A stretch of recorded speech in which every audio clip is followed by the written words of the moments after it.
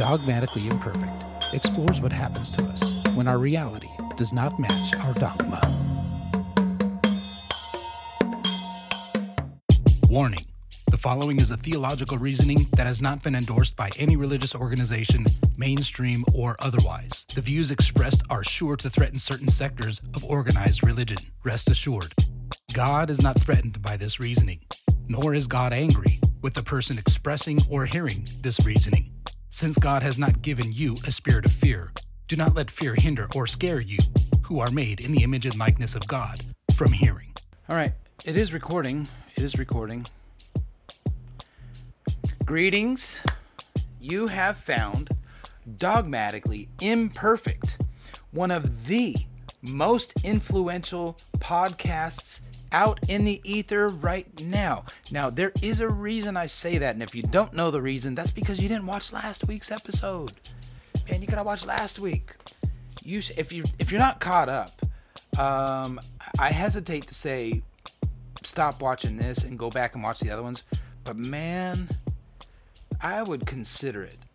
They're numbered. Okay, we have them numbered. We have the intro, the genesis of Dogmatically Imperfect, which is kind of an introductory type of an episode, and that's episode 000, and then we go 001, 002, 003, and so on, and right now we're at episode 008, and they kind of build one on top of the other. I was talking to somebody the other day, and they hadn't watched the latest one. I said, did you know? It's like, no, I didn't know you kept going. And I was like, yeah. All you got to do is go on to the little YouTube link there and click on where it says Original Goodness, and you'll see all my episodes there, and you can watch all of them, and you can do that. So, and the best way, first of all, let me say thank you to those of you who subscribe and to those of you who give me a thumbs up. That is the way you do it. If you don't want to miss these episodes and these sessions that we're putting together, then that's the best way to not miss them. Go over there, hit right on the bottom. Where is it at? This side. I don't know, this side. I think it's this side. Hit the subscribe button, and then right there in the bottom, somewhere in the middle, I don't know where it's at, hit the little thumbs up. It depends on what device you're looking at it. But hit the thumbs up and hit the subscribe button. And for those of you who've already done that, thank you so much. It really means a lot. And that's the best way to support what I'm doing here in this crazy little thing called Dogmatically Imperfect. It's kind of a long time coming, and anyway, that's all in the introductory stuff. But listen, I was side note here. We're going to get to the session. Please bear with me. I've just got a few things I want to share with you. I think it was into session 4, like the first 3 episodes. I've been getting thumbs up. Everybody and I sent it to people I know, and some people who I didn't know had also watched it. And the only thing I'd ever gotten was thumbs up. But episode 4, I was checking my stats on YouTube because I'm a baseball guy, right? Love stats this, stats that. So I can't get enough of the stats. And so I'm checking on them, and I'm looking at the stats for it's like interactions or whatever. And it shows that my percentage of likes was at like 67%. And I said, wait a minute. It was the first time it had always been 100% because everybody had always hit me the thumbs up. And man, I can't tell. I was not expecting this, but I got so excited. I had a thumbs down. I was like, oh my gosh. I was telling people, I got a thumbs down. And why do I like a thumbs down?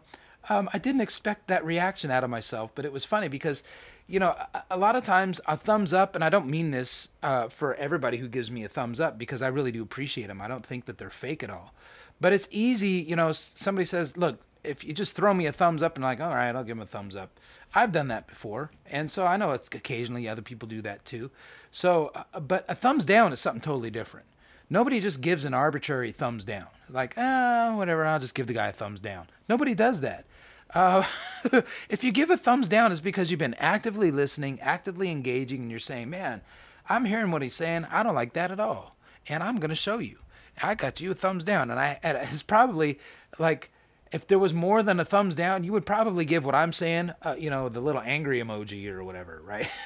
So, but listen, I got so excited because it meant that people are paying attention. And not to say that the people who give me a thumbs up aren't paying attention. I really believe you do as well.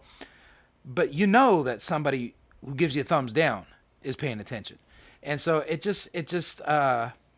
thank you so much for the thumbs down. Look, I said this a few episodes ago. I started saying this, at the end. Look, if you want a Christian cuss me out, man, don't try to save me, save your breath.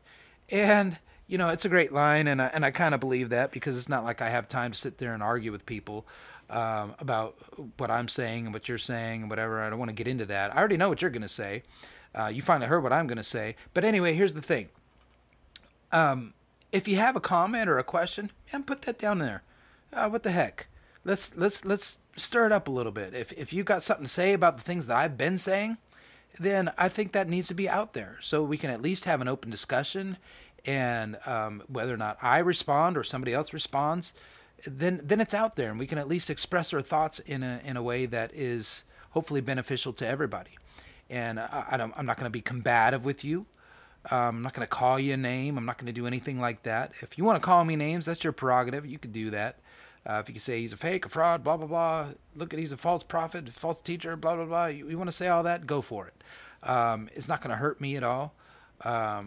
I'll probably get excited the way I got excited with the thumbs down. I don't know. It's never happened to me before. So I'll find out when it happens. And if I keep going at this long enough, I'm sure it will happen. But along with those people come the people who support what I'm doing. And I really, really do. I'm not going to spend all my time on the haters, right? Haters going to hate. But I want to spend some time on the people who appreciate what I'm doing and who are like, man, thank you so much, because I never thought about it that way. I never saw it that way. Man, this makes much more sense. And man, I feel like a weight has been lifted off my shoulder. That's the people that I'm really, really trying to connect with, because that's where I was. And, being steeped in it from the time that from the time I could remember, from before I was born, being steeped in this dogmatic outlook that sees things one way and one way only, and anything outside of that is wrong. And anything outside of that, not only is it wrong, but it has eternal bad consequences. And it really was difficult for me, because my reality didn't match my dogma. And I was sitting there trying to figure out when, trying to figure out why, what didn't match, why it didn't match. But it put me through a lot of personal anguish. All that stuff you'll find out in episode 000, the genesis of Dogmatically Imperfect. I don't want to rehash it right now. But what I do want to say is, for those of you who are getting something out of this, and you subscribe and you hit the like button, man, that means a lot to me. And if you could do me a step further and share it with somebody, that would mean a tremendous amount. And, if you want to go a final step, it's up to you. You don't have to, but if you want to, if you go to the website there and you hit on the donate button and you want to throw some cash our way, then that would be tremendous too. If you don't want to do that, it's no big deal. But anything that you would donate would go to helping us do everything that we're doing here, because we started a little company and it does cost money to do this. But it's no big deal. If you like and share and subscribe, that is enough. And make sure you watch to the end. And by the way, the end today, man, I know I told you that I had a song from last week was going to be this week. I'm afraid it's just not quite there yet, man. I'm not a music producer, so it takes me longer to produce the music than normal. And the last couple, I've had a little bit of help on the music side, and had to kind of mix and match it. And the last one, I'm not happy with my vocals. I'm super happy with the music, the part that was contributed and given to me by my buddy, the real Night Terror. But my harmonies and my voice, boy, it just sounds terrible to me. So I don't want to put stuff out there that is a little bit substandard. I want to try to raise my bar a little bit more than what it was last time. So the one that I was going to put in today's episode, it's not ready yet. So rather than put it out there prematurely, I figure, well, let's just wait another week. And hopefully you'll be patient with me. Some of you guys probably don't even like my songs or even hear them anyway. So, but especially I'm not going to put it out there if it's not ready. But listen, said all that to say thanks for subscribing, thanks for liking, thanks for sharing. Really do appreciate the support. It means a lot. If you have a comment, make a comment. If it's good, make a comment. If it's bad, go ahead. You can make the comment for that too. If you have a thumbs down, put the thumbs down. All right. Whew, I've been talking a mile a minute because I'm trying to get through that part, because what we're talking about today, it feeds off. It's an extension of what we were talking about last week. And if you remember, last week's session, we came up with a question, well, why did Jesus die on the cross then? And we were talking about Jesus was forgiving people before he ever shed a drop of blood. And God is sovereign, and he can forgive people if he wants to. He will show mercy on whom he will show mercy, and he will show compassion on whoever he wants to show compassion, because God is sovereign. Okay, well then why did Jesus have to die on the cross, Mr. Theologian guy? And what I'm telling you is that is a great question. It's a great, great, great, great question. And we're going to tackle that today. If you have your Bible and you're in a place to look at it, again, not while you're driving, we're going to be, by the way, I just want to say one thing. I don't have my second camera here today. I did want to mention that. Have some technical difficulties today, so we're going to be without camera 2. Where are you at? Don't worry. Everything will be captured on camera 1, and we'll be good to go. So, but anyway, if you have your Bible and you're in a place to look at it, again, I keep saying this all the time, not while you're driving. And Justin, why do you say that all the time? You say it every single week. Say it every single week. It's not cumbersome to me, first of all, number one. Number two, why? Because I know some people. So, but we're going to be in the book of Matthew, and we're going to be in the 26th chapter. And let me get my glasses here. For those of you who are in the car and are not able to follow along, I'm just going to go ahead and read what we got here. And we've got quite a few verses that we're going to go over. So just bear with me and listen, and I'm going to go fast. I've been talking fast all day anyway. So if you can, if you want to, just hit there's a little setting down there on YouTube, and you can hit the slow down, like the 75% button. And that will mean that I talk maybe at a normal speed today. I feel like I'm just going to keep going super fast.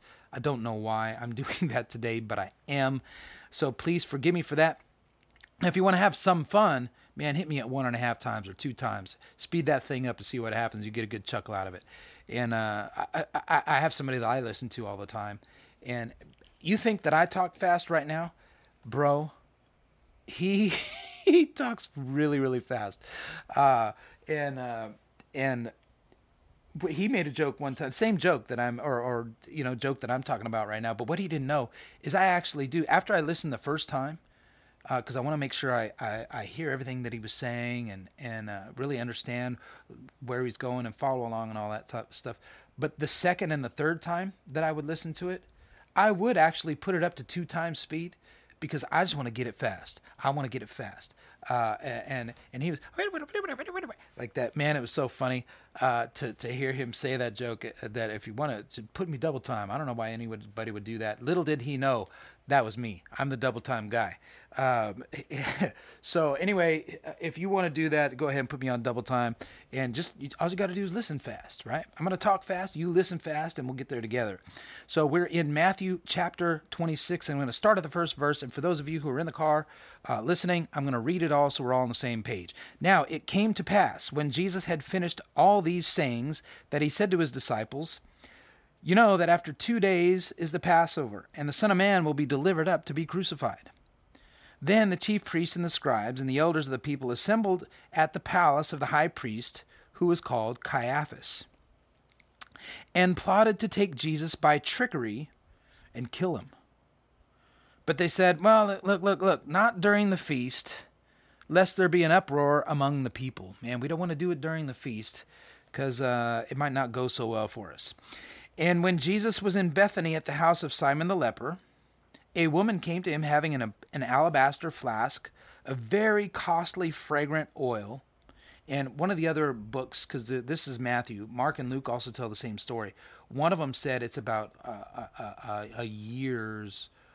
it's worth a year's salary. That's how expensive this was.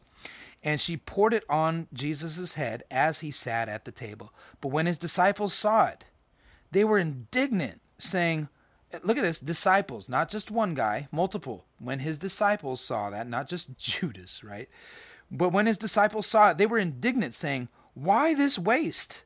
For this fragrant oil might have been sold for much and given to the poor." But when Jesus was aware of it, he said to them, "Look, why do you trouble this woman? For she's done a good work for me. Look, you're going to have the poor with you always, but me you don't have always.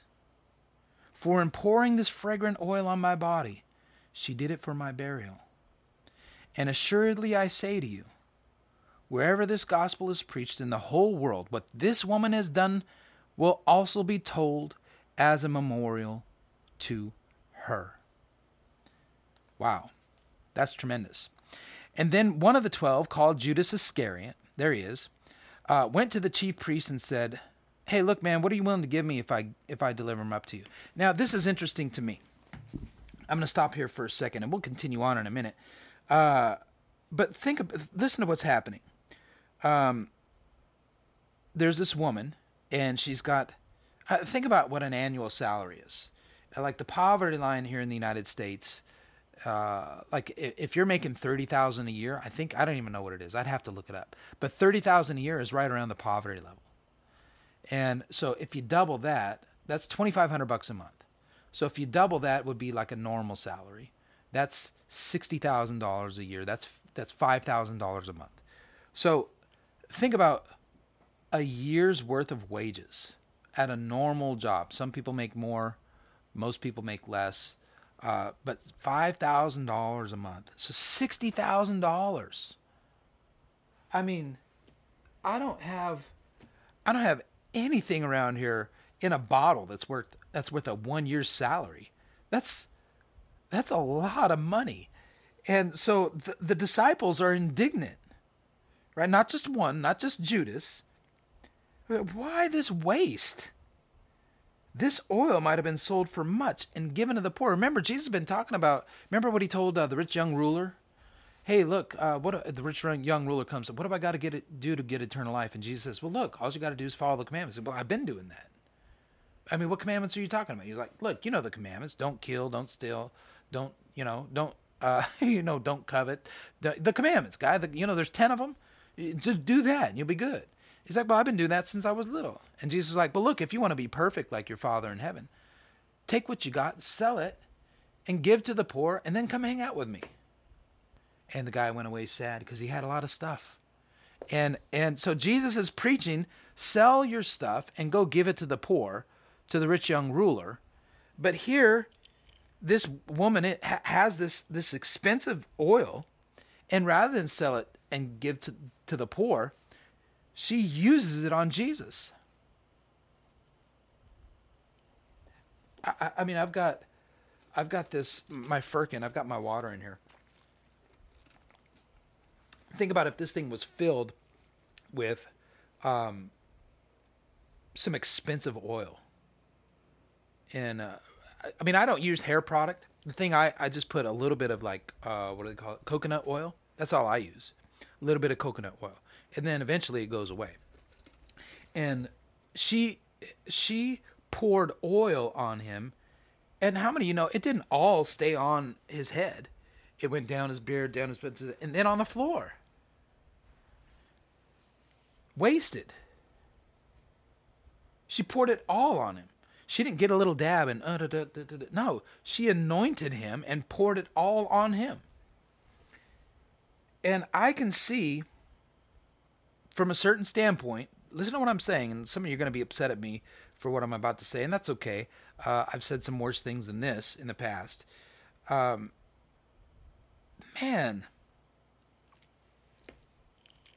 I get it. From a certain standpoint, I get it. And it kind of reminds me, there's a guy online, he's not just online, he's a super successful sales guy, made a lot of money, he's a billionaire in real estate, this kind of stuff, and he did the show recently, Undercover Billionaire, and but his name is Grant Cardone, right? And why do I bring this up? Again, some of you guys are going to be upset that I'm comparing Grant Cardone to this particular scenario, but people get upset at Grant Cardone because he sells his sales training material. He's really good at sales. He's one of the best out there. I've read a couple of his books, and I used to sell some stuff like solar or whatever kind of stuff. And he gives you ways to close a deal, and he trains people how to sell. He's really good at selling, and he's pretty good at training people how to sell. Now, it's always up to the person, right? Individual results may vary, but look, if you want to do it, this is how you do it. Some people just don't have the mentality or the stick-to-itiveness or whatever it is, right? So not everybody can do it. So anybody can do it, but not everybody's willing to do it. And I'm not trying to sell his stuff. I'm not an affiliate. I'm not any of that kind of stuff. I'm just kind of referencing this particular aspect. There's a lot of people that look at Grant Cardone, and he calls them haters. Haters gonna hate. That's why I said that earlier. It made me laugh. Because Grant Cardone's a scam. All he's trying to do is sell you his overpriced sales material, sales training system, but it doesn't work. And if it doesn't work, you don't get your money back. He says money back guarantee, blah, blah, blah. Locks you into a 12-month contract, and when you don't like it anymore and you don't have the money to pay him anymore, you can't get out of it. You still owe him. And so they think he's a scammer. And I can understand why somebody would think that. If they don't get the results that they think were promised to them, then I can see why somebody might think that Grant Cardone is a scammer. And this is what's going on here. Judas is looking at Jesus wasting all this expensive oil, and he's like, man, this guy's a scam. He's a total scam. Look, yeah, I don't know how he walked on the water. I don't know how he did that. But man, he's got this robe, this garment that, man, rich people want that stuff. We find out later that they cast lots for his garments. Judas is the treasury. He knows how much money's coming through the banks, right? And he's finally like, I think I've had enough of this. I think I've had enough. And so he goes up to the high priest, right? In verse 14. Then one of the 12, called Judas Iscariot, went to the chief priests, in verse 15, and said, look, man, what are you willing to give me if I deliver him to you? I'm done with this. And they counted out to him 30 pieces of silver. So from that time on, he sought an opportunity to betray Jesus. And now we're just going to continue on in the thing. Now, I'm not justifying Judas's behavior or his actions at all. That's not what I'm saying. I'm not endorsing what he did. What I am saying is, I can see how he maybe kind of got there. Maybe. That's my Larry David again. Anyway, okay. So now verse 17. Now on the first day of the feast of the unleavened bread, and the disciples came to Jesus, saying to him, where do you want us to prepare for you to eat the Passover? And he said, go into the city to a certain man, and say to him, the teacher says, my time is at hand. I will keep the Passover at your house with my disciples. So the disciples did as Jesus had directed them, and they prepared the Passover. And when evening had come, he sat down with the 12. Now notice Judas is still there with them, right? With the 12. And as they were eating, he said, assuredly, I say to you, one of you is going to betray me. And they were And they were exceedingly sorrowful, and each of them began to say to him, Lord, is it I? And he answered and said, he who dipped his hand with me in the dish will betray me. I think it's kind of interesting how Jesus does this kind of in a more of a poetic type of a way, right? He just doesn't turn to Judas and say, "Hey, this is the guy right here. You guys want to know who's going to betray me? It's this guy." He didn't do that. He just said, "Look, it's the one who dips his hand with me in the dish will betray me." I just find that interesting. And the Son of Man indeed goes just at his... Okay. Verse 24, Jesus continues talking. The Son of Man indeed goes just as it is written of him, but woe to that man by whom the Son of Man is betrayed. It would have been good for that man if he had not been born. Wow, those are strong words as I turn the page. Then Judas, who was betraying him, answered and said, Rabbi, is it I?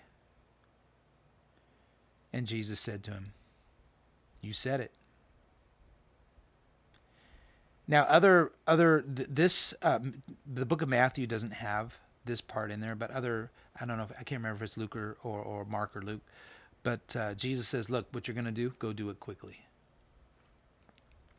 And verse 26, and as they were eating, Jesus took bread and blessed and broke it and gave it to the disciples and said, take, eat, this is my body. And we're going to skip down a little bit because he's doing the Lord's Prayer, the last communion and such. And let's go to verse 32. But after I have been raised, I will go before you let's just do verse 31. Back up one more. Then Jesus said to them, all of you will be made to stumble because of me this night, for it is written, I will strike the shepherd, and the sheep of the flock will be scattered. But after I've been raised, I will go before you to Galilee. And Peter answered and said to him, even if all are made to stumble because of you, I will never be made to stumble. And Jesus said to him, assuredly I say to you that this night, before the roosters crow, you will deny me 3 times. And Peter said to him, man, even if I have to die with you, I will not deny you. I'm never going to deny you, Lord. And it wasn't just Peter that said that. And so said all the disciples. Verse 36, then Jesus came with them to a place called Gethsemane and said to the disciples, sit here while I go and pray over there. And in verse 37, he took with him Peter and the 2 sons of Zebedee, Peter, James, and John, and he began to be sorrowful and deeply distressed. How do we know this? Verse 38, then he said to them, my soul is exceedingly sorrowful, even to death. Stay here and watch with me. And he went a little farther. Ooh, isn't this what we do? We want to go as far as we can see. When we get there, we'll go a little farther. And he went a little farther and fell on his face and prayed, saying, O my Father, if it is possible, let this cup pass from me. Nevertheless, not as I will, but as you will. Now here we see the humanity of Jesus. He's like, this is not really what I want to do. But then you also see the duality, the humanity and the divinity inside the internal conflict that Jesus is having. But he said, nevertheless, not as I will, but as you will. And verse 40, then he came to the disciples, and he found them sleeping, and said to Peter, what? Could you not watch with me for 1 hour? Peter, watch and pray, lest you enter into temptation. Look, I know the spirit is indeed willing, but the flesh is weak. I've been going through it right now. And again, a second time he went away and prayed, saying, Oh, my Father, if this cup cannot pass away from me unless I drink it, your will be done. Verse 43, and he came and found them asleep again, for their eyes were heavy. So he left him, and he went away again and prayed the 3rd time, saying the same words. Then he came to his disciples and said to them, Are you still sleeping and resting? Behold, the hour is at hand, and the Son of Man is being betrayed into the hands of sinners. Rise, let's get going. Look, my betrayer is at hand. And while he was still speaking, behold, Judas, one of the 12, with a great multitude, with swords and clubs, came from the chief priests and elders of the people. Now his betrayer had given them a sign, saying, he told the people, he said, Look, whomever I kiss, he's the one, seize him. And immediately he went up to Jesus and said, Greetings, Rabbi, and kissed him. This verse, man. And Jesus said to him, Friend, why have you come? I look at it this way. Bro, are you really doing this? Is this really what you're doing? In one of the other chapters, one of the other books, it says, Really? You're going to betray me with a kiss? Is this how you're going to betray me? You going to do me like that, bro? And they came and laid hands on Jesus and took him. Verse 51, and suddenly one of those who were with Jesus stretched out his hand and drew his sword, struck the servant of the high priest, and cut off his ear. But Jesus said to him, Put your sword in its place, for all who take the sword will perish by the sword. Or do you think that I cannot now pray to my Father, and he will provide me with more than 12 legions of angels? Well, then how could the scriptures be fulfilled? that it must happen thus. In that hour, Jesus said to the multitudes, look, he said to all the guys that came to arrest him, right? Have you come out against me as if I'm a robber with swords and clubs to take me? I sat with you daily teaching in the temple, and you didn't seize me then. But all this was done that the scriptures of the prophets might be fulfilled. Then all the disciples forsook him and fled. We're going to stop right there for right now.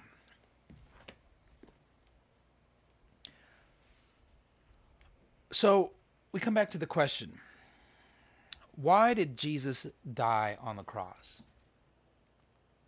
And it seems, I'm reading this passage right here, and you might not really understand why I read this passage when it comes to that question, because it seems like it's an easy question to answer. We've been told the reason for a very long time, and it's the most basic of things that we as Christians have learned. Jesus died for our sins so that God could forgive us, because God can't be around sin. And the only thing that's going to appease God's wrath, right, is blood. But we can't all kill a lamb to achieve forgiveness, but by sending Jesus, Jesus becomes the Lamb of God. In other words, God appeases himself by having Jesus die in your place. And this is the answer that we have for the question. But what if there was a different reason to die on the cross?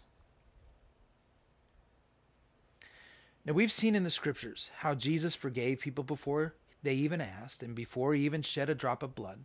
Remember that guy, the paralytic? Remember they let him down through the roof?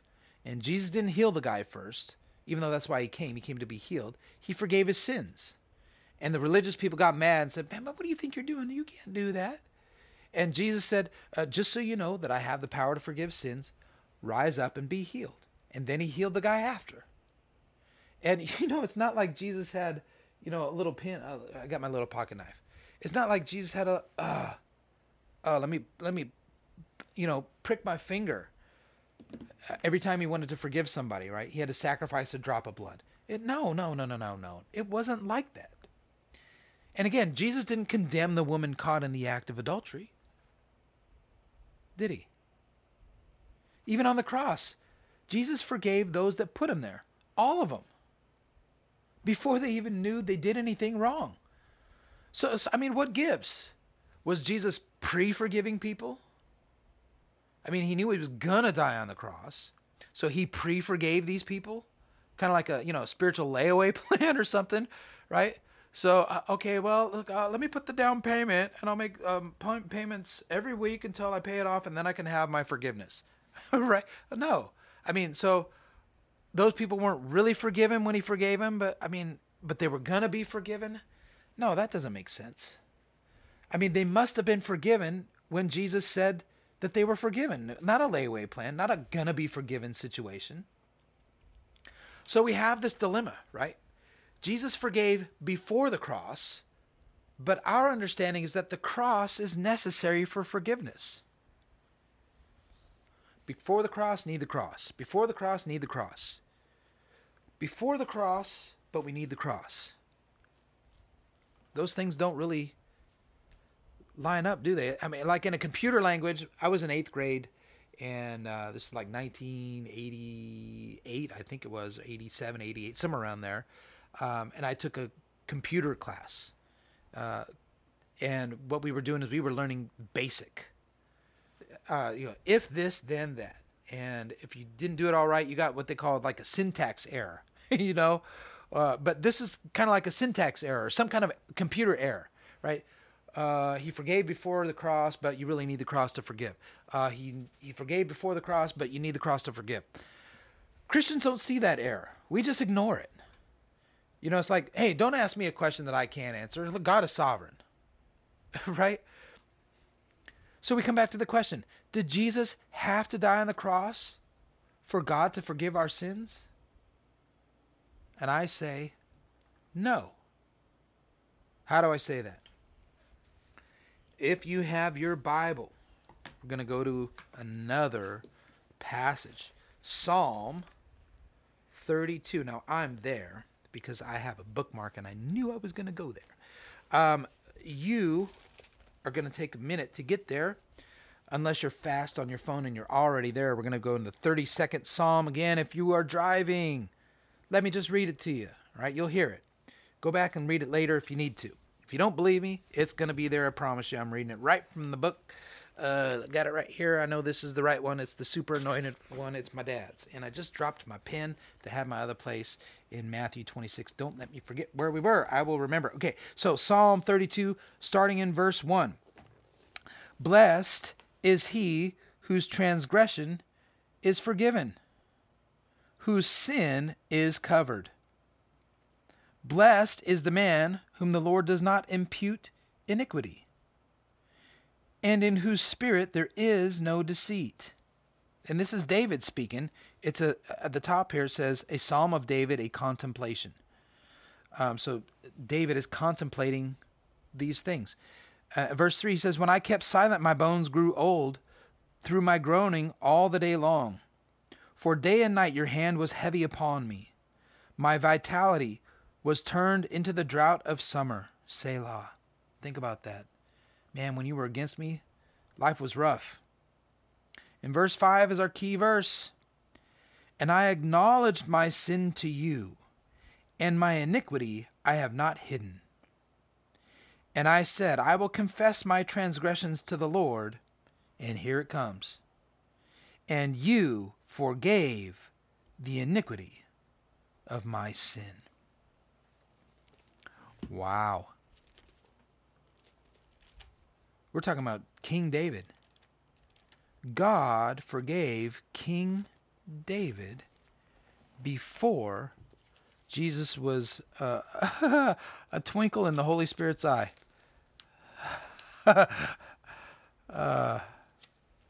Before that makes me laugh.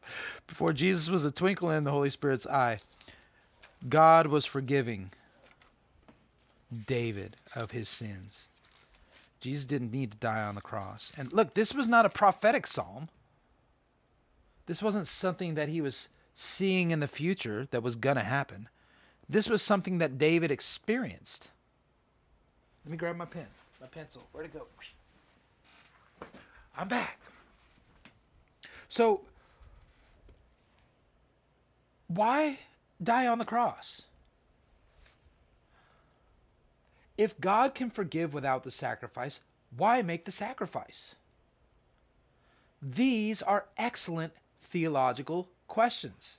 And I know, well, Justin, you haven't even answered the first one. Now you're bringing up more. Okay, look. While you're pondering these thoughts, I want to take a little rabbit trail. And remember, we're in Matthew chapter 26. And let me just go to where I'm at, where I'm thinking, because this is an interesting little rabbit trail that we're going through. Matthew chapter 26 and oh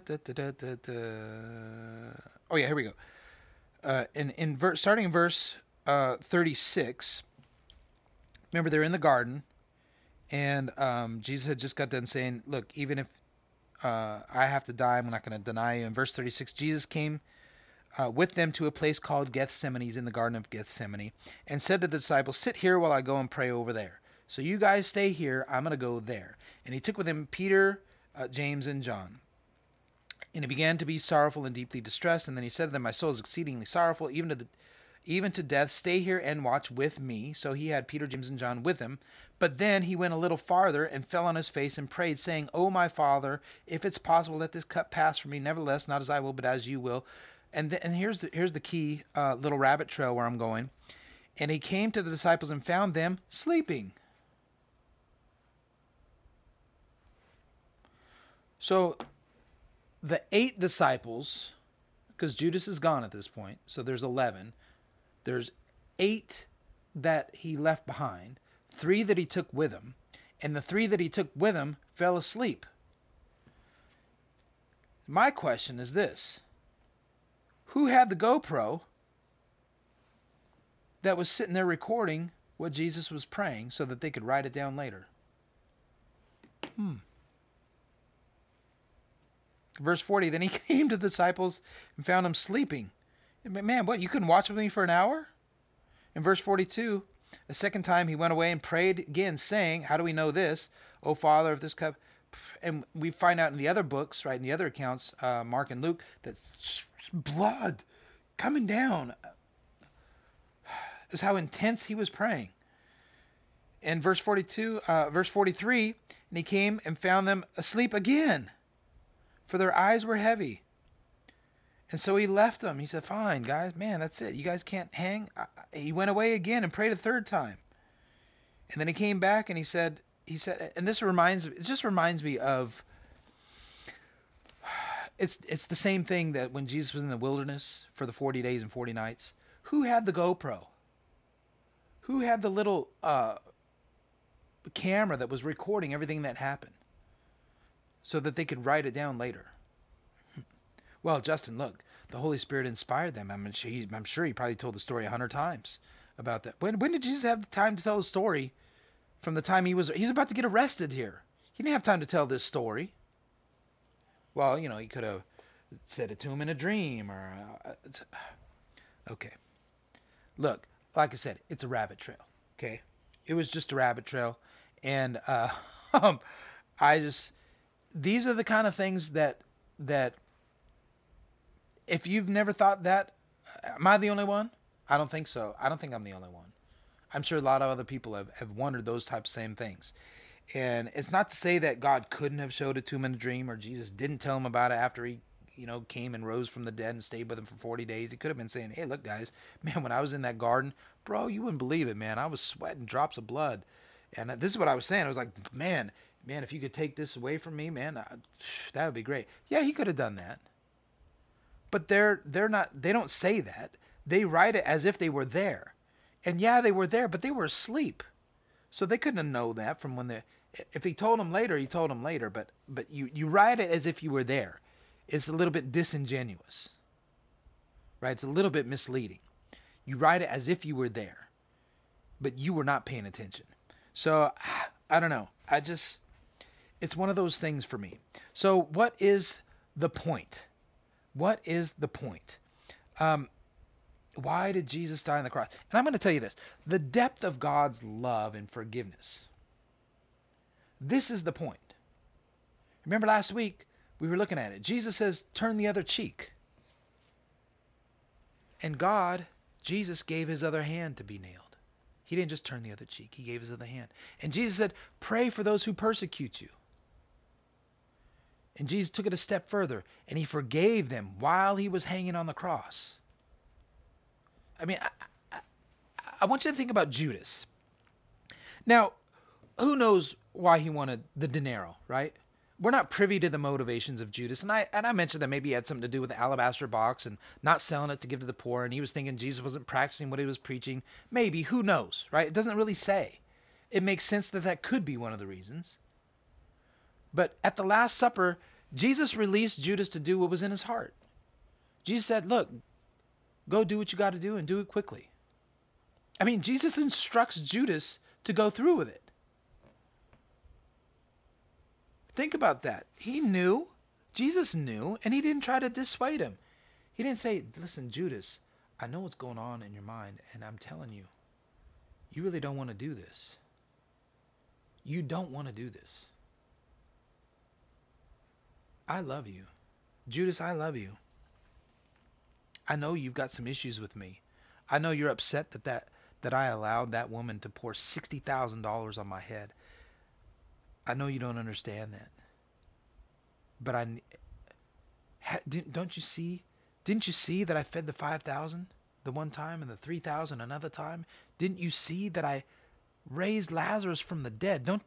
I need you to understand that there is something bigger going on here. Don't do what you're about to do. You don't want to do that. Jesus didn't do that. At least not according to what's been written here. Not according to our gospel accounts. Does Jesus even try to prevent Judas from doing something that it would be better for him if he was never born? Man, what a statement. And Jesus tells him to go through with it. I mean, honestly, this part, I mean, I wrote a lot of notes out today, but this is the first time that this thought ever occurred to me. Right now, right here, right now, you're hearing it real time. Jesus didn't even take the time to try to dissuade him from betraying him. And we're going to see in a couple minutes the impact that it has on Judas. And Jesus did nothing to dissuade him. In fact, he told him to go do it. That is a heavy, heavy thought. That's a heavy thought. And I know some of you guys are out there, well, yeah, that's exactly what God did with Pharaoh. For this reason, I've raised you up so that I could show my power, and so I've set you up so I could knock you down. That's what you guys think about God. And that's what this part of the story indicates, doesn't it? But every other time we see an example of Christ, he's not like that at all. Look, I don't know what to do with this part of the story. I really don't. Like I said, this is real time. I'm not trying to say this is wrong. I'm really not. I'm struggling right now, real time, with the ramifications of Jesus not trying to dissuade somebody that he loves, one of his 12 inner circle disciples, from the worst reputation of anybody in Scripture, save for Lucifer. Right? Lucifer, Judas. That's it. Pharaoh was Pharaoh, but he wasn't a us. He was a them already. Judas was a us. You right? Lucifer was an us. And Jesus told him to go do it. He said, look, whatever you got to do, you do it right now. That is a heavy, heavy thought. And what happened? And so now he's on his way to the religious leaders. And they gave him 30 pieces of silver. To do what exactly? I mean, did the Sanhedrin not know who Jesus was? Could they not identify Jesus? Did they not know that they wanted him dead? Of course not. They knew who he was, and they knew why they wanted him dead. That's why they were plotting, right? Earlier in the scriptures, they were plotting to try to trick him, to try to get him. And they know that Jesus was with his disciples most of the time. It's not like he was hard to find. Last thing Judas knew, they were having supper. And then now all of a sudden he shows up, he kisses him on the cheek. He didn't know where they were. I mean, maybe Jesus had, hey, look, after dinner, after supper, hey guys, let's all go down to the garden for a walk. Maybe he had said something like that, and so Judas know that. But I mean, this is the thing that's always puzzled me. What did the Sanhedrin need Judas for? They could have just arrested him on their own. Jesus was well known, and they could have arrested him at any time. And the scripture says that Judas waited for an opportunity when there was no crowd around him. But then he brought a crowd of his own, an armed crowd, no less. Well, it just so happens that our scriptures address this very issue. Let's look again at Matthew 26, and it is in verse 55 and verse 56. In that hour, Jesus said to the multitudes, that's the group of guys that came with Judas, he said, have you come out as against a robber with swords and clubs to take me? I mean, I sat with you daily teaching in the temple, and you didn't seize me then. But this has all taken place, that the writings of the prophets might be fulfilled. And then all the disciples forsook him and fled. So when you think about it, what did Judas actually do? He identified Jesus with a kiss to be arrested for 30 pieces of silver. Again, why? I know I keep saying this. Verse 56 tells us, so that the writings of the prophets would be fulfilled. And here's where we're going to get to a thought that it's like a three-pronged thought. This is one of the important prongs, right? It brings up an interesting question that maybe you've never heard being asked before. Did Jesus fulfill prophecy to validate himself or to validate the scriptures? Now I'm going to ask it again. Did Jesus fulfill the writings of the prophets to validate himself, or did Jesus fulfill the writings to validate the writings? And it's an important question because it goes straight to the idea of whether or not our sacred writings are fallible or infallible. Traditionally, we've looked at, I have.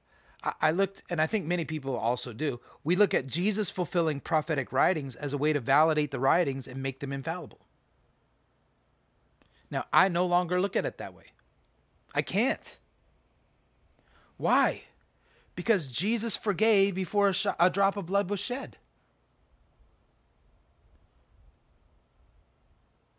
Right? Jesus fulfilled the prophecy so that people would listen to him and what he was saying.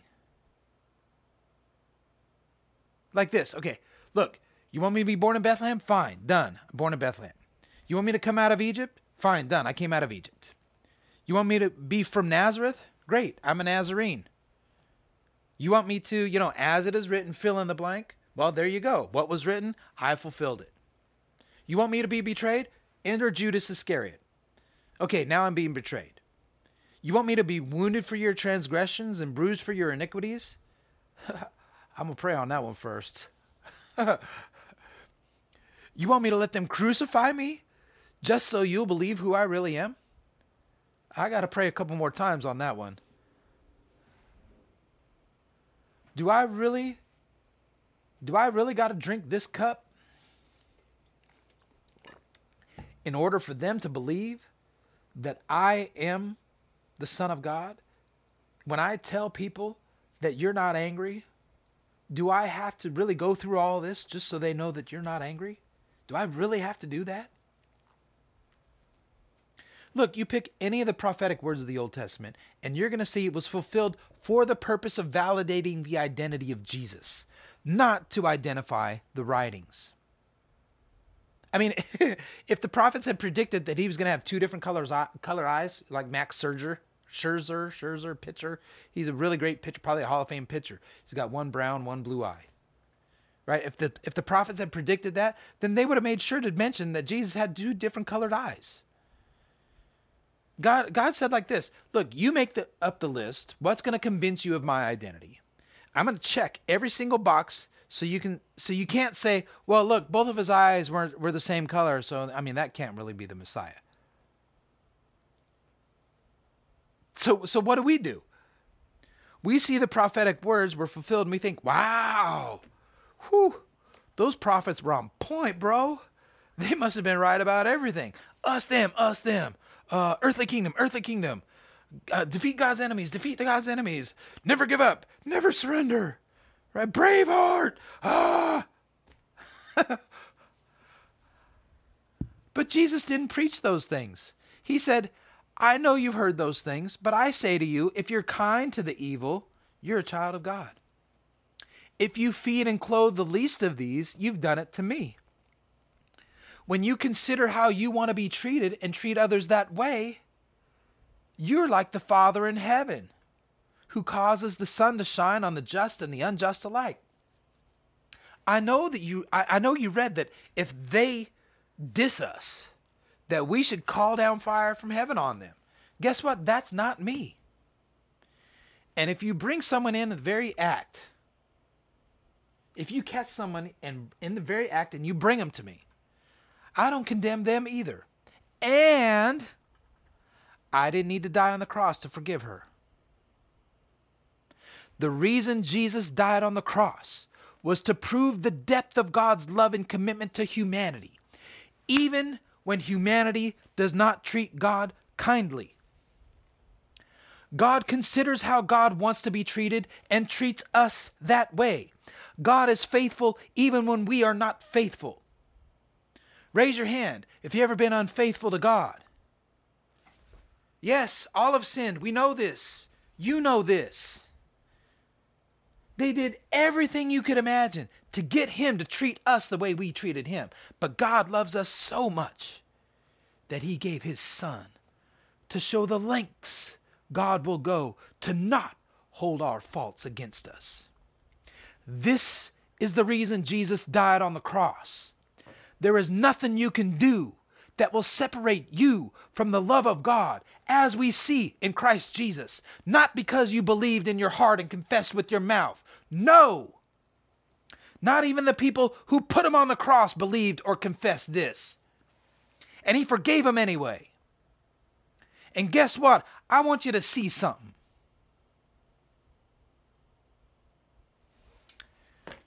Chapter 27. We're going to go one chapter over, one page over. Matthew 27, verses 3 through 5. I want you to see this. You got to see this. Chapter 27, Matthew 27, verse 3. Then Judas, his betrayer, seeing that he had been condemned, was remorseful, and brought back the 30 pieces of silver to the chief priests and the elders, saying, I've sinned by betraying innocent blood. Listen to this. Listen to this. This is just like the accuser in our mind. The response is the same. What's that got to do with us? That's your problem. You got yourself into something now. That's not on me, that's on you. Shouldn't have done that.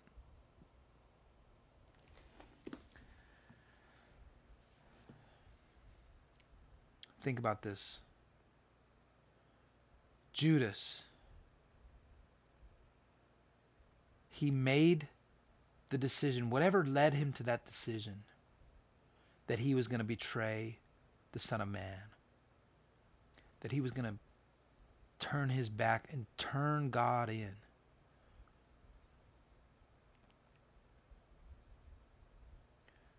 Man, let me see if I can put myself in the mind of Judas for just a moment, and let me see if you can track with this.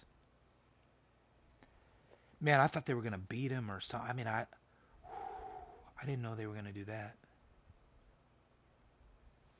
Man, I didn't know they were going to crucify him. I didn't know it was like that. Oh, man, what have I done? What have I done? What have I done?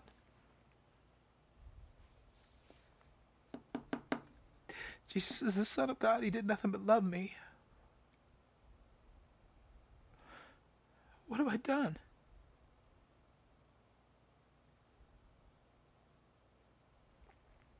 How could I have done that? He was innocent. He didn't do anything. Man, he had that stupid alabaster box, and a year's worth on his head on the floor. I got bent out of shape. Oh my! How could I let that blind me to what really was going on?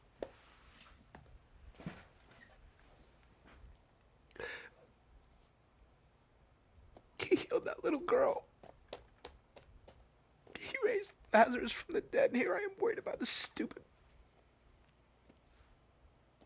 oil. I can't believe I turned him in.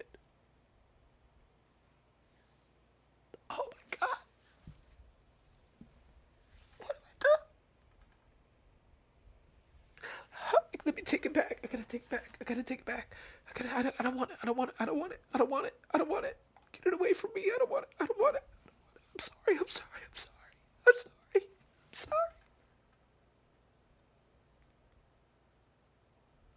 Look, I'm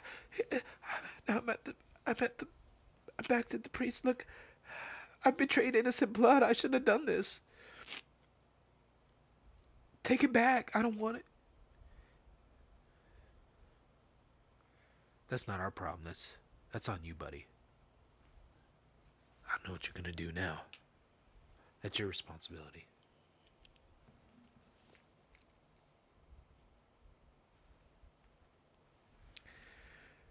Verse 5.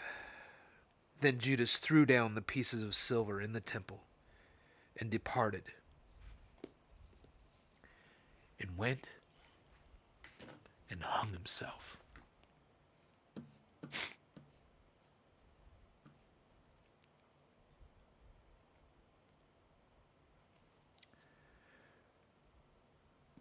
Judas didn't wait around for the punishment. He did it himself.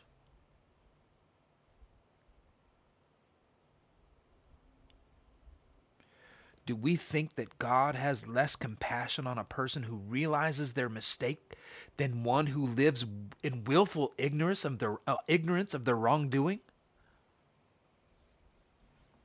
Yeah, but Justin, you're ignoring the scriptures.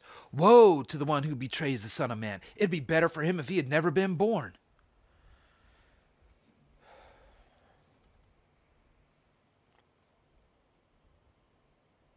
Yeah, but he didn't even try to stop him. Jesus didn't even try to stop him. In fact, he told him to go do it. Why? So the scripture could be fulfilled. So you're telling me that Jesus was willing to sacrifice one of his own so that a scripture could be fulfilled. You're telling me that this is more important than a man that Jesus of Nazareth broke bread with. And at the same time, you're telling me that Jesus died on the cross for that guy. I mean, if he would have stuck around, if he hadn't killed himself, our theology says that if Judas had not killed himself, if he had stuck around and he would have confessed Jesus as Lord, right? If he would have believed in his heart and confessed with his mouth, that he would be forgiven. That the blood of Jesus would have covered Judas's sin of even betraying him. Because the only unpardonable sin is blasphemy of the Holy Spirit. That's what we're taught. So even betraying Jesus is not an unpardonable sin. But we say, because he killed himself, that too late. Too bad. Too bad, so sad. I mean, I was going to reference, there's a little thing down here that talks about, I think, what verse is it? It's verse 19. There's a little thing, I was going to reference this little thing about God having a relationship with them. Pilate's wife. Pilate's wife had a dream and said, man, you don't want to mess with this Jesus guy. I've been having some dreams. Leave this guy alone. Wash your hands of it. I was going to reference that, but when you compare it to this other thing, it's really not that important.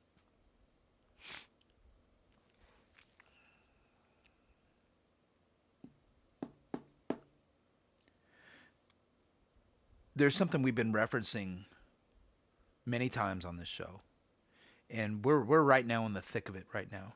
So let's go ahead and take a look at it. And it's in Luke. It's in the chapter of Luke. So we're in Matthew now.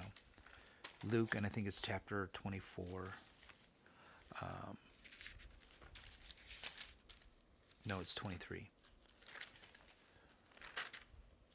Luke chapter 23. Man, if you're not getting anything out of this, if you haven't been sharing this already, now's the time to share. You don't get this from... This isn't your normal Sunday message. Let me tell you that much. You never heard anything like this before. Maybe you have. Maybe you have. Let me get my glasses.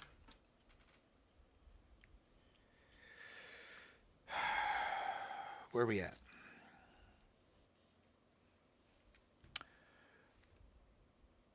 Here we are. No. Where am I at? Luke 23, not 24. There we go. I was to 1. Here we go. All right, we're in Luke. I've referenced this so many times on this show, and you've heard it many, many times. but we're right in the thick of it right now, and we're going to go over it right now. Luke chapter 23, and we're going to start in verse 33, and I'm going to read now. And when they had come to the place called Calvary, there they crucified him and the criminals, one on the right hand and the other on the left. And then Jesus said, Father, forgive them, for they do not know what they do. And they divided his garments and cast lots. So here we finally see it. We've referenced it many times, but now we have it, chapter and verse. It really is there. Jesus, yes, he had shed blood at this point. But look, he also forgave before anybody ever asked, before anyone knew they did anything wrong. And remember, this goes against our dogma. You know, our dogma says that we got to believe in our heart and confess with our mouth. And then forgiveness is bestowed upon us, now that we've met the conditions for unconditional love. So again, why did Jesus have to die on the cross? I mean, really, he didn't. That's why he was sweating drops of blood, right? By the way, remember I said, who had the GoPro that recorded that part? The disciples fell asleep, the whole thing. I mean, it's just hilarious to me. You know, somebody had a GoPro, and so they could write it all down, and we could read about it 2,000 years later, but we don't know who it was.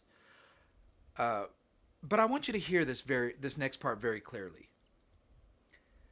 God is not so weak that God must be appeased by blood. When we hear that phrase, we think of these primitive native cultures that, you know, they push people in volcanoes and stuff like that. Human sacrifice. You know, but remember, God is sovereign. God can forgive anytime. Anybody God wants to forgive. God isn't handcuffed by the things that humans wrote down. How do I know that God isn't handcuffed by what's written? First, Jesus wasn't handcuffed by it. That's why they killed him. And second, God sure wasn't handcuffed by the scriptures into healing my daughter. You need to hear that second one again. Maybe the first one you can overlook, and I did too. But the second one,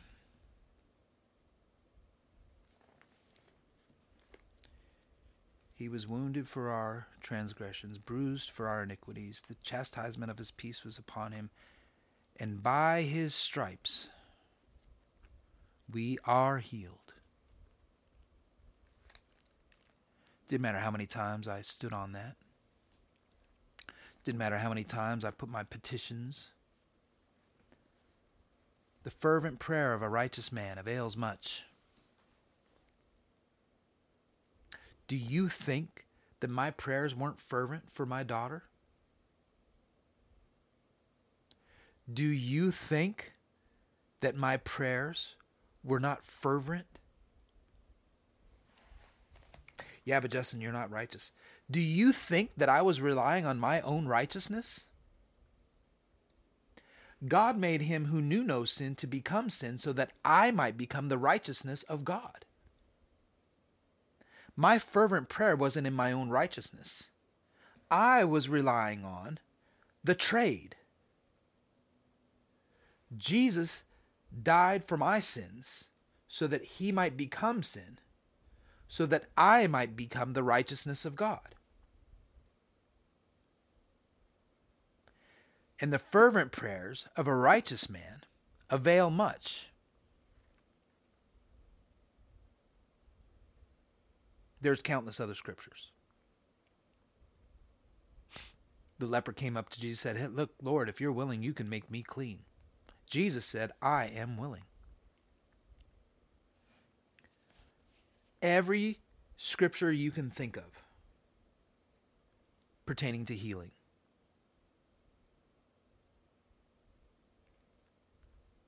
I relied on them in every way that I was taught.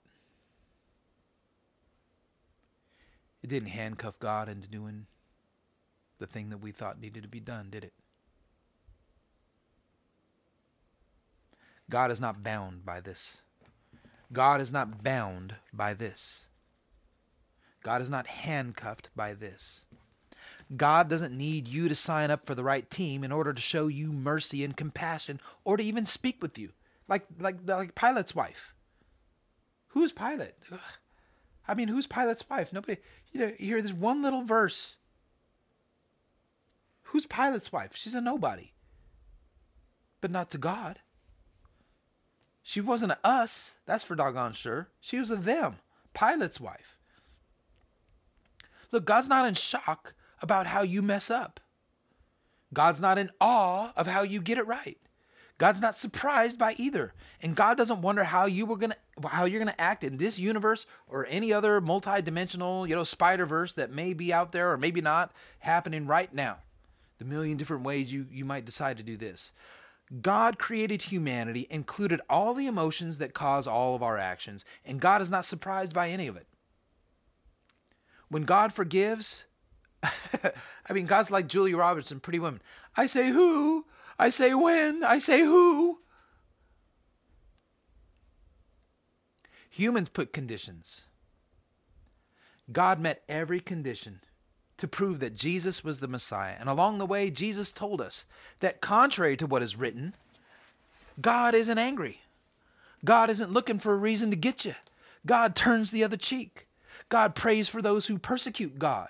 If we take God's cloak, God offers God's tunic.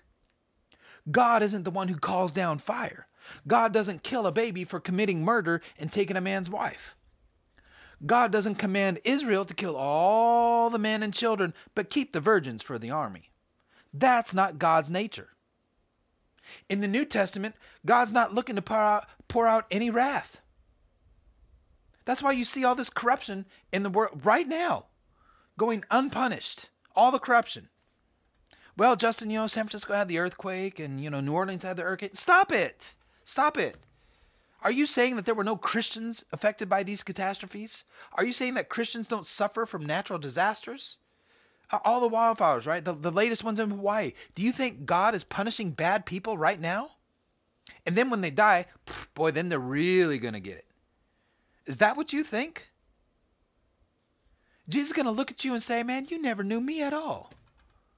And then he's going to forgive you because you didn't know what you were doing. That's funny. I'm going to say something crazy. I've been saying a lot of crazy stuff. But the scripture has it backwards. Jesus is not going to look at you and say, I never knew you. Are you kidding me? As if the Creator doesn't know us inside and out. Depart from me, I never knew you. No, Jesus is going to say, I tried to tell you who I was, but you didn't know me at all. You did all this stuff in the name of Raoul of Nazareth. You thought it was me, but it wasn't me. You didn't know me at all. But I forgive you because you didn't know what you were doing. Never heard it like this before, have you? Never heard it like this before. You need to share this. You need to share it with the person who is struggling with condemnation in their life. That's who you need to share it with. And you need to share it with the one condemning everybody. Ooh, I have like this dual motivation. I think that's why, remember earlier I was talking about, I got so excited when I got the thumbs down. I love the thumbs up.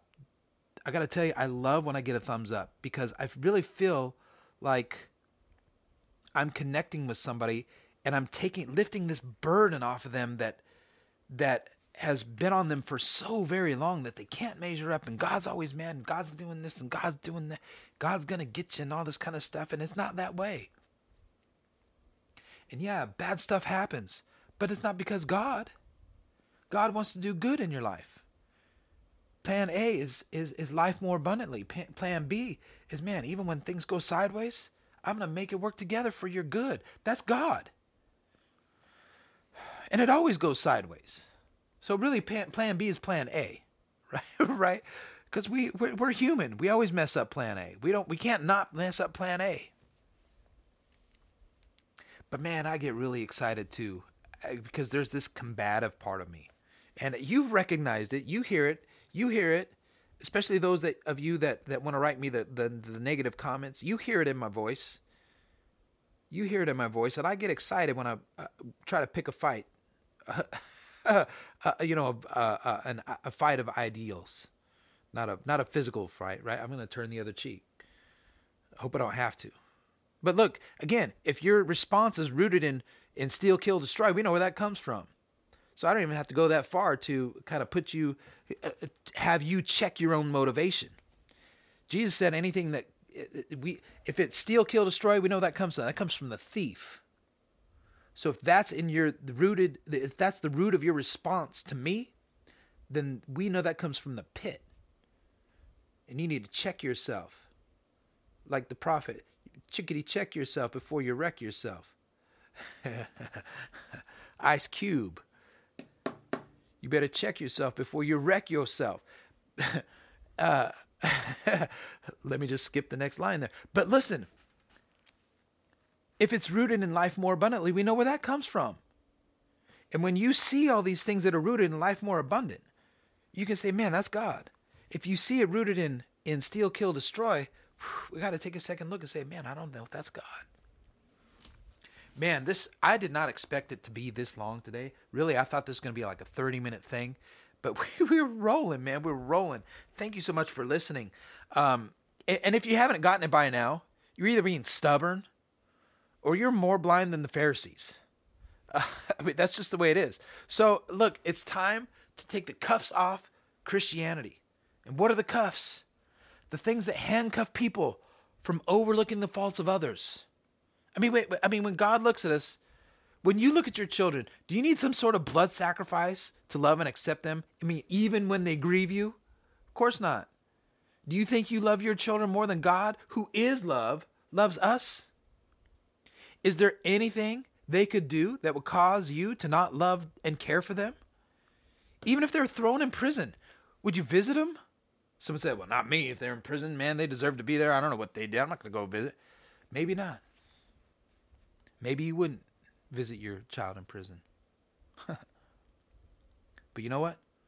Thank God that you're not God. Well, that's what I have for today. Thanks for sticking around. No song. I guess I didn't really have time for a song. Went too long. No second camera. Guess I didn't need it. What we're going to start doing in the next few weeks is we're going to be looking a little closer at Paul's journey. You know, Paul wrote a lot of letters, and we know that. And yes, and we can see those letters, how he rejects the things that he used to hold on to, right? But in his revised theological and outlook, we can see that happening as well. And it's easy to see the difference between his pre and post Damascus Road encounter. It's easy to see that. But we tend to think of Paul's theology as settled, right? As one giant settled thing. And we look at the blended totality of what he wrote and hold all of it together as one thing, instead of looking at the pattern that Paul was engaged in. You know, he didn't figure it all out right away. And he even said he didn't have all the answers. So we're going to take a look at this pattern and see how we can take the next step in the sequence. And when I talk about the sequence, you know what a sequence is, right? You got 1, 3, 5, 7, 9. What's the next step in the sequence? And the next step and the next step? Well, we know. Don't try to say you don't know it's 11 and 13 and 15. You know what it is. Okay? So we're going to take a look at the sequence, and then we're going to see what the next step in the sequence is. That's what we're going to do. And we're not going to be stuck with this old idea that God's going to get you, and that's not God. Jesus checked all the boxes so that you would know that he really is representing God here in the earth, and he said, I'm not like that. And what do? We went, look, I'm going over it again. I don't want to go over it again. Thank you so much for watching. Man, I appreciate you. If you hit the little thumbs up thing, hit the subscribe thing. It's really a joy. If you have a comment or a question, put it in the comment in the question. And I already told you how to do the other if you want to do the other. I'm not majoring on that. If you want to do it, that's great. But listen, here's what I want you to do. I want you to remember to treat others and see others with the original goodness that God sees in you. Thank you so much. See you next time. Dogmatically Imperfect with Justin Marson is a production of Original Goodness Media. Thanks to everyone who supports this podcast. If you want to become a supporter of the podcast, there are a couple ways to do that. If you want to support us financially, you can go to the website originalgoodness.media. The other way to support the show is to share it with others directly or by leaving a review. If you have thoughts or questions that you would like to share, please send an email to yabut@originalgoodness.media.